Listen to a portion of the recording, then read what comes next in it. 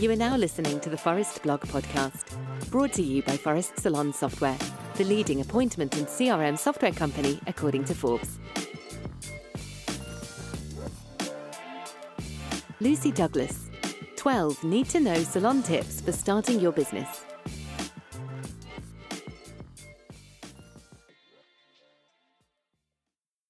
Opening a salon is an amazing accomplishment, but as many would say, also quite the stressful experience. At the time, all sorts of questions run through your mind. Will I have enough clients? Will I be able to pay the bills, my staff? What if people don't like the salon? The list goes on. Fortunately, salon or spa ownership is nothing new, and as it turns out, many current salon owners have also asked themselves the same questions. So, we spoke to a few of them and asked, if you could go back in time, what advice would you give to your younger self? 1. There are no silly questions. Ken Picton Salon in Cardiff. Never be too embarrassed or proud to ask how to do things. If you don't know, ask. If you treat your business as you would your child, you'll quickly grasp it's there to be nurtured and cared for. People want to be part of a nice business, so create that. 2. Choose with your head, not your heart.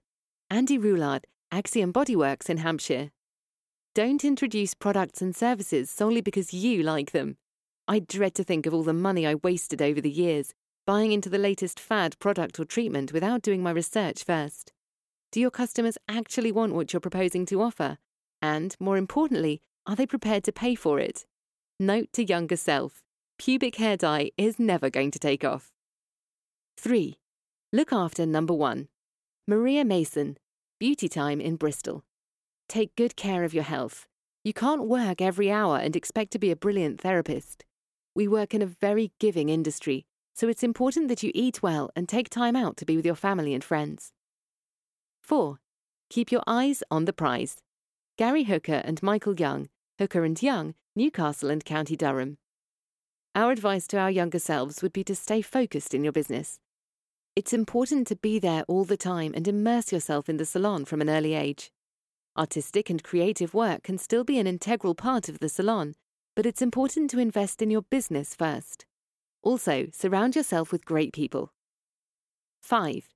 Take time to recruit. Sarah McKenna, Vixen and Blush in London. When building a successful team, build it slowly and take the time to look for people who have passion and creativity. When a business is growing fast, it is easy to expand the team to meet the demand.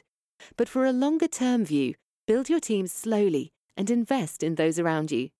Follow your gut instinct and surround yourself with people you trust. 6. Don't put off the boring stuff. Andy Roulard, Axiom Bodyworks in Hampshire. Stay on top of your paperwork. Last-minute tax returns are no fun when all your friends are down the pub and you're trying to find a receipt for a nail lamp you bought last June. Oh, and get a good accountant.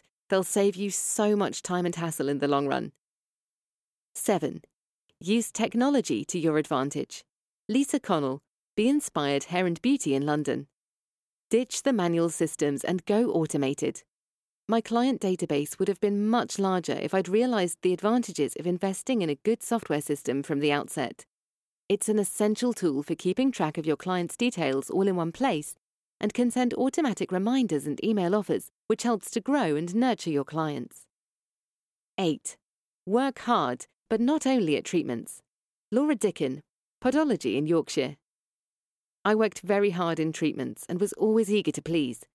Looking back, I wish I'd learnt to systemize things sooner and also to give myself more time out of the treatment room to work on the business. I've thought up some of my best ideas when I've had some time out. 9. You get what you pay for. Maria Mason, Beauty Time in Bristol. Plan for the long term. In the very early days, I remember buying a second-hand couch because it was a good price. I paid the price dearly because it wasn't light and portable.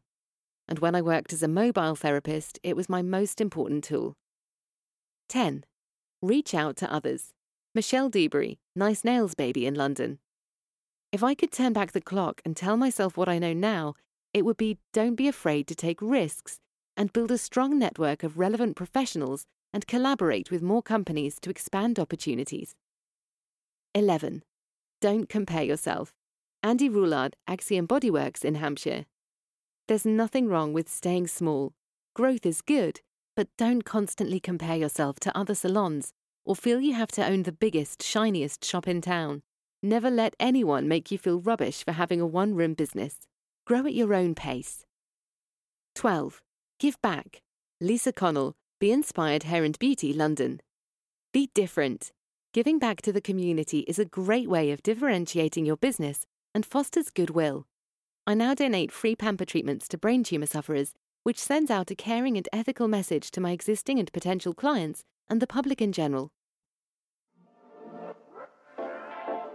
You've just listened to the Forest Blog's 12 Need-to-Know Salon Tips for Starting Your Business by Lucy Douglas. Listening to this and own a salon or spa? We want to hear your thoughts. What advice or salon tips would you give your younger self? Send us an email at marketing@forest.com with younger self salon tips as the subject line. One thing before you go. If you enjoyed this topic, don't forget to subscribe, like, and share. And if you're looking for more content like this, check out forest.com/resources, where you'll get access to the written version of the Forest blog, as well as our various industry-specific ebooks. The audio version of the Forest blog is brought to you by Forest Salon Software. We help salon owners get their clients back in more often, spending more, and generating referrals. Let's grow.